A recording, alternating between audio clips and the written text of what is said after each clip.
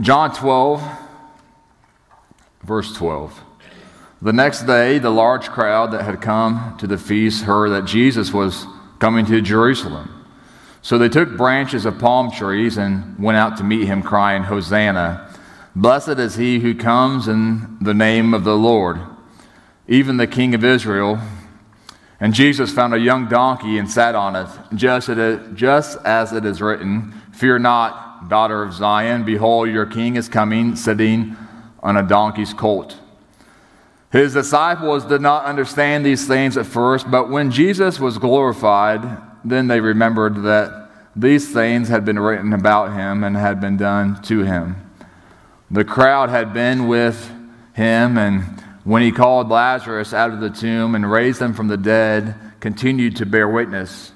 The reason why the crowd went to meet him was that they heard he had done this sign.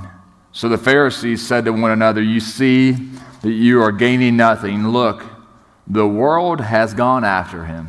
Let's pray. Father, we give you thanks for the day. We thank you so much for the many blessings that you've given to us. We thank you for your love and kindness and generosity. Father, I thank you for the many blessings that you've given to us. And Lord, what a blessing it was to see these young children today waving these palm branches. And Father, we thank you for what you're doing in this church and in this community. I thank you for what you're doing in our children's ministry, for the many hands that make that possible.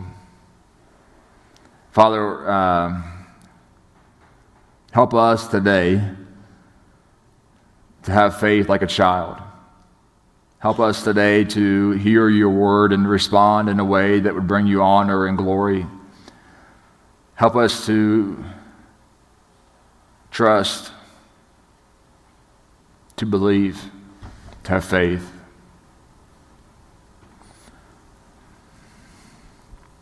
Father,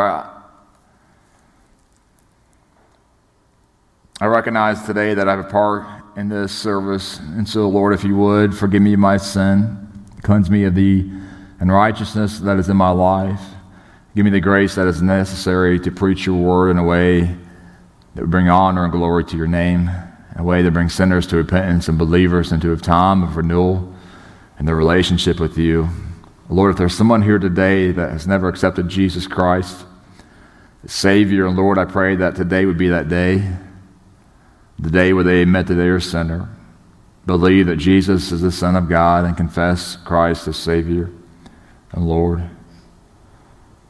Lord, we just so desire to see souls being saved. We desire to reach this community.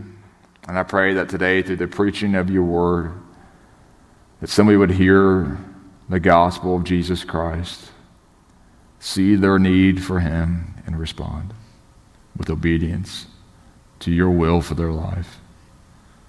Father, for the believer that's here today that may be struggling or going through hardships or times of uncertainty, or even just, Father, they are wearied, burdened.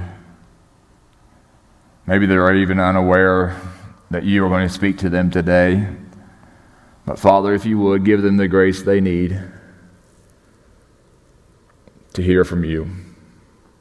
Lord Jesus, we love you and we thank you for dying on the cross for our sins.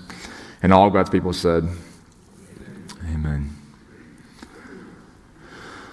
When something bad happens, what do?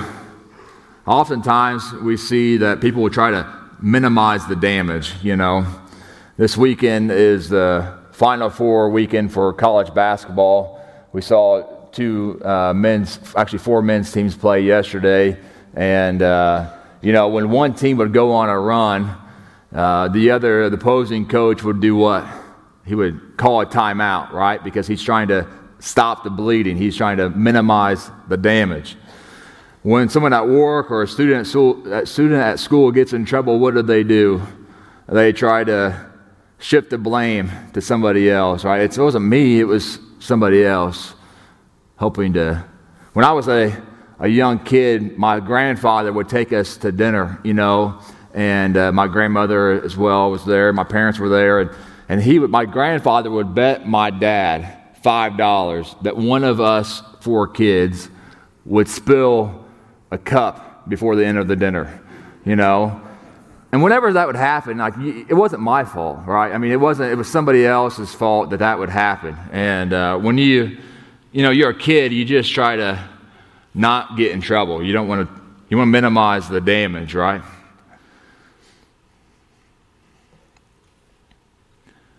You would think, of all the times to have Jesus murdered, this would not be the ideal time. And this week was the week of Passover.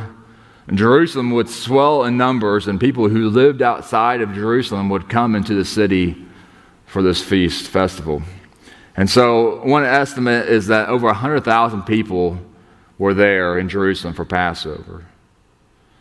I don't know about you, but if I was in charge of Jesus and the disciples, I would want to put my best. I wouldn't want to put my best in line to be murdered. You know, like what person that leads any type of organization that's, a basketball team or a company or what organization would say, you know what I want to do? I want everybody to see me at my weakest point. You know, like I want my opponents to see my weakness. You know, it just doesn't make a whole lot of sense to have everybody there to see the leader be killed. Unless, of course, this was the plan all along. Unless, of course, God wanted everyone to see and to hear about his son Jesus dying on that cross. Unless, of course, God wanted everyone to know. Unless, of course, he wanted to make sure there was no doubt that he was dead. Unless, of course, he wanted everyone to see and to hear about the resurrection. Unless, of course, maybe he wanted to provide his people with hope that they too could rise from the dead. In today's passage of Scripture, we see Jesus' triumphal entry. We look at this passage of Scripture together, and I don't think it would take a detective to figure out that Jesus is not hiding from the public eye. He's not shying away from anyone. Friends, the next day, verse 12 says, a large crowd that had come to the feast heard that Jesus was coming to Jerusalem. So they took branches of palm trees and they went out to meet him, crying, Hosanna! Blessed is he who comes in the name of the Lord, even the King of Israel. Jesus knows without a shadow of a doubt that when he enters Jerusalem, he is entering his final days. Just in case there is any doubt, John starts this passage out by saying that the next day. So if you're reading this passage of Scripture, kind of like we are today, it's kind of a standalone, but if you're just reading this, then it makes you think what happened on the previous day, right? If today's the next day, what happened yesterday? If we look back just to earlier, we would see that Jesus was in Bethany, and Mary anoints Jesus' feet at the beginning of this chapter. And when she does, one of Jesus' disciples does what? Judas, our favorite disciple, everybody's favorite, he's critical. And John, the Gospel of John, he just says he's critical because he was in charge of the money. And John is saying, hey, he's a thief. Judas is a thief, and he would take the money. And so he wants them to sell that perfume so that he can keep the money for himself. It's not because he actually wants to give to the poor. He wants the money for himself.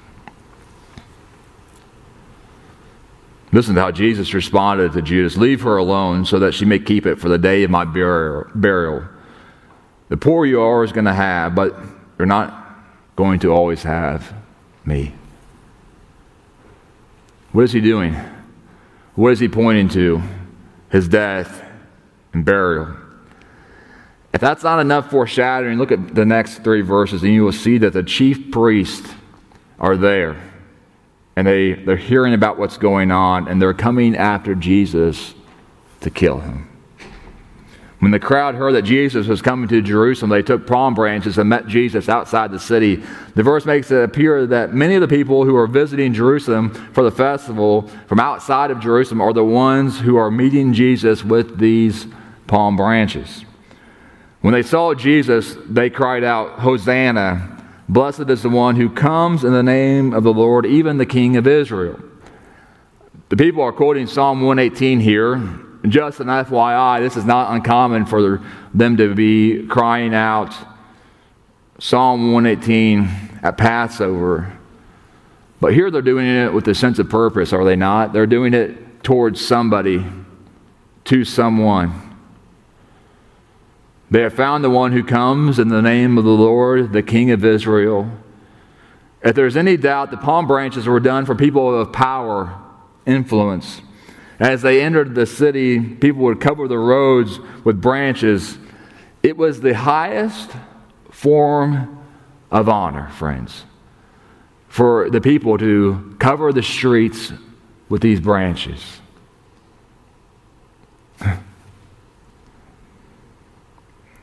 If the chief priests wanted to kill Jesus yesterday, can you imagine what they must have been thinking at this moment when their people were giving the man they despised the highest form of honor and praise, singing, "Hosanna, Hosanna. Save us now. Save us now. Help us now. Help us now." That's what Hosanna means. Save us. Help us. The people, they loved Jesus. They saw what he was doing and they wanted to be a part. They were longing for this Messiah to come. Save us now. Could it be? Could it be that this boy from Nazareth, could it be that he is the Messiah? Save us now. They're crying out. The chief priests had malice in their heart, and it must have been burning a hole in their button down, friends. I mean, can you imagine? If the person that you hated the most was receiving all the honor, all the praise on the weekend that's supposed to be all about you has turned into, just think about that for a moment. Jesus receives a king's welcome, but he comes riding on a donkey, a colt of a donkey. He comes riding in as a servant of peace. Verse 14, and Jesus found a donkey, a young donkey, and sat on it, and just as it is written, "Fear not, daughter of Zion, behold, your king is coming, sitting on a donkey's colt." Some days I wake up and I can just hear the birds singing. The grass is green, the trees are budding. It's a beautiful day. It's just peaceful.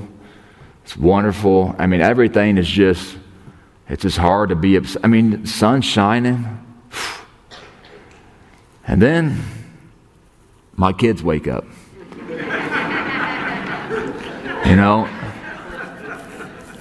And it's like there's nothing to wear.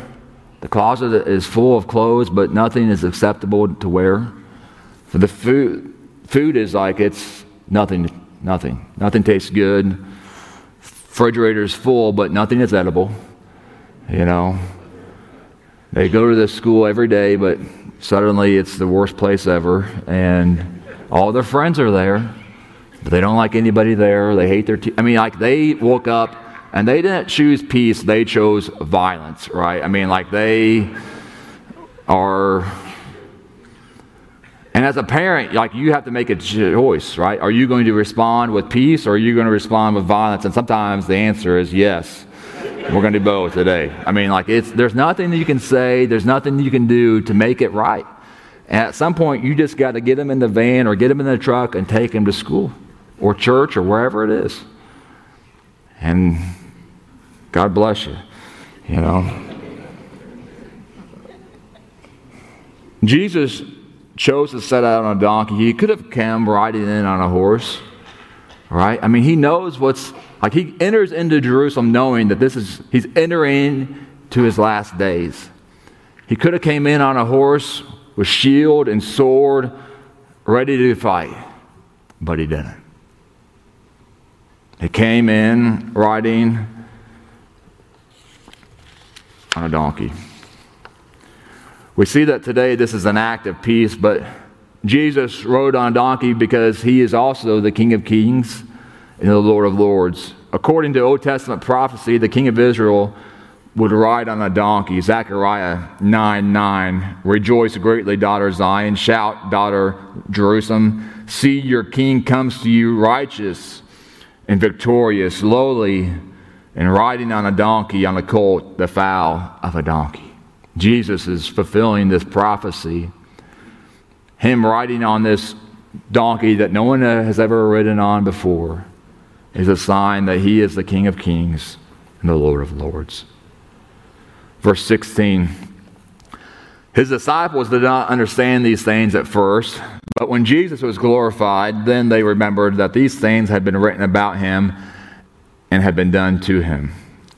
Verses like these, it's almost like, well, why is this here? But I think what it does for us as the church today, it allows us to see that the disciples did not fully understand everything that they were seeing. The Holy Spirit comes and he opens up our eyes and he allows us to see things that we couldn't see without his help. And that includes not just us to here today, but even the disciples 2,000 years ago. They were an eyewitness, friends, to Jesus' ministry. They saw everything. And in the moment, there were things that they didn't fully understand until the Holy Spirit allowed for them to fully understand. I can't imagine being in one of the disciples' shoes. To have someone like Jesus in your life, 3 years seems like a long time to be a student, right? But the older you get, 3 years doesn't seem all that. It goes by fast, does it not? It's almost like it could even seem like Jesus came into their life and he left their life as fast as he came into it, If Jesus was anybody else, it wouldn't be impossible to think, it wouldn't be outside of a rational thought to think that these men would just wash out. 3 years to learn from somebody, yeah, that's great, but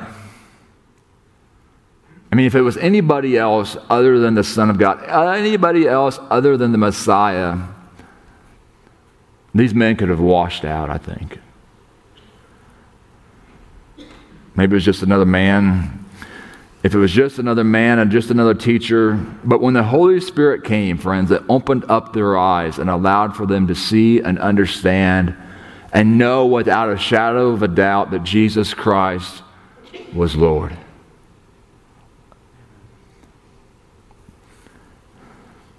The divinity of Jesus Christ allows us today to know about him. And if it was just another man, I don't believe we would know him. We would not have the ability to understand and to see and to know our Savior. Verse 17. The crowd that had been with him when he called Lazarus out of the tomb, raised him from the dead, continued to bear witness.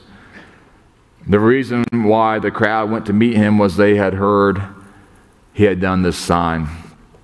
Last week, Pastor Ken did a great job preaching on the death of Lazarus, another foreshadowing of what was to come for Jesus. John tells us here that the reason the crowd was so big when Jesus entered Jerusalem was that they saw Lazarus being raised from the dead by Jesus. They heard about this, and they continued to bear witness. The word witness is used 76 times throughout the New Testament. It means to give evidence, to testify. We've talked about this before, but in this time there was such a need for 2 or more people to testify in order for something to be true. And here you have a multitude of people bearing witness, giving testimony, sharing of what Jesus had done for Lazarus. I mean, the chief priests couldn't stop this. It had too much momentum, friends. Nothing they say, nothing they could do. They had no power to stop the momentum that Jesus was carrying. Word was spreading, and Jesus wasn't hiding from it, friends. There was no longer any whisper, no mystery, no getting on a boat and escaping the crowd. Jesus was entering into Jerusalem as the King of Kings and the Lord of Lords. He was embracing the call that God had placed on his life. He was embracing his identity as the Messiah, the suffering servant. There was no doubt, no question. Verse 19.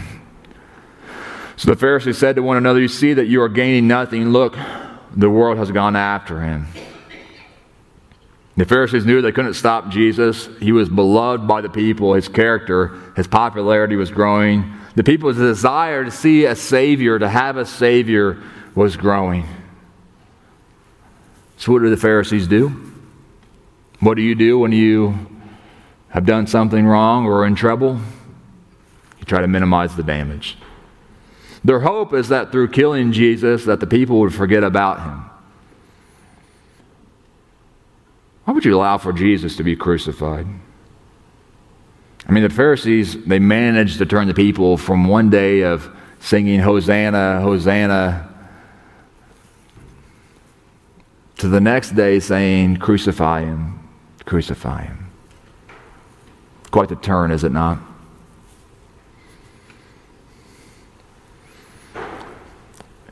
It isn't through Jesus' charismatic personality that the world has gone after him.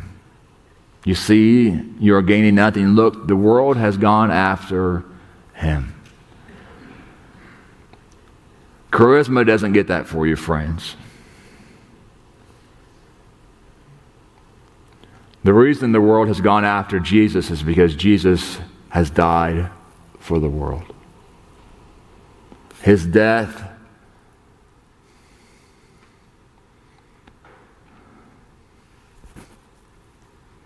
shows the love of our God.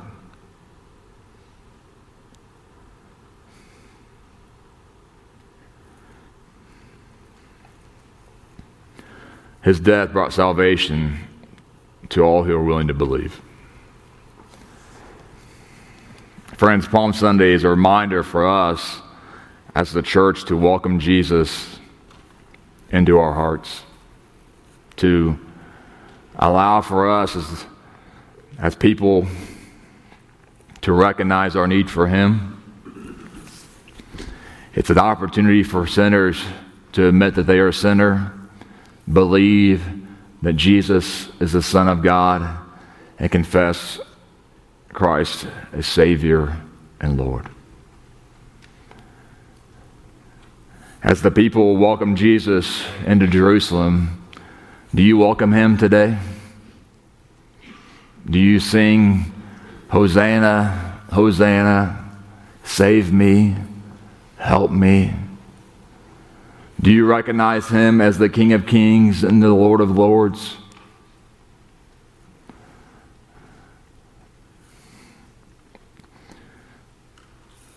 Our Savior died for all of mankind. Is that too much for all of you who pass by? Father, we give you thanks for this day. We thank you for the opportunity to gather together in this place and to worship you. This is about you, Lord. It's not about me. It's not about us. This is an opportunity for the people of God to worship you. And so, Father, I pray that now, as we come to a time of response, that we would worship you, we would give you honor and praise, and that we would recognize what you have done for us. And Father, if there's someone here today that has never accepted Jesus Christ as their Savior and Lord, I pray that today would be that day where they admit that they're a sinner, believe that Jesus is the Son of God, and confess Christ as Savior and Lord. That they would welcome Jesus into their hearts, that they would cry out, Hosanna.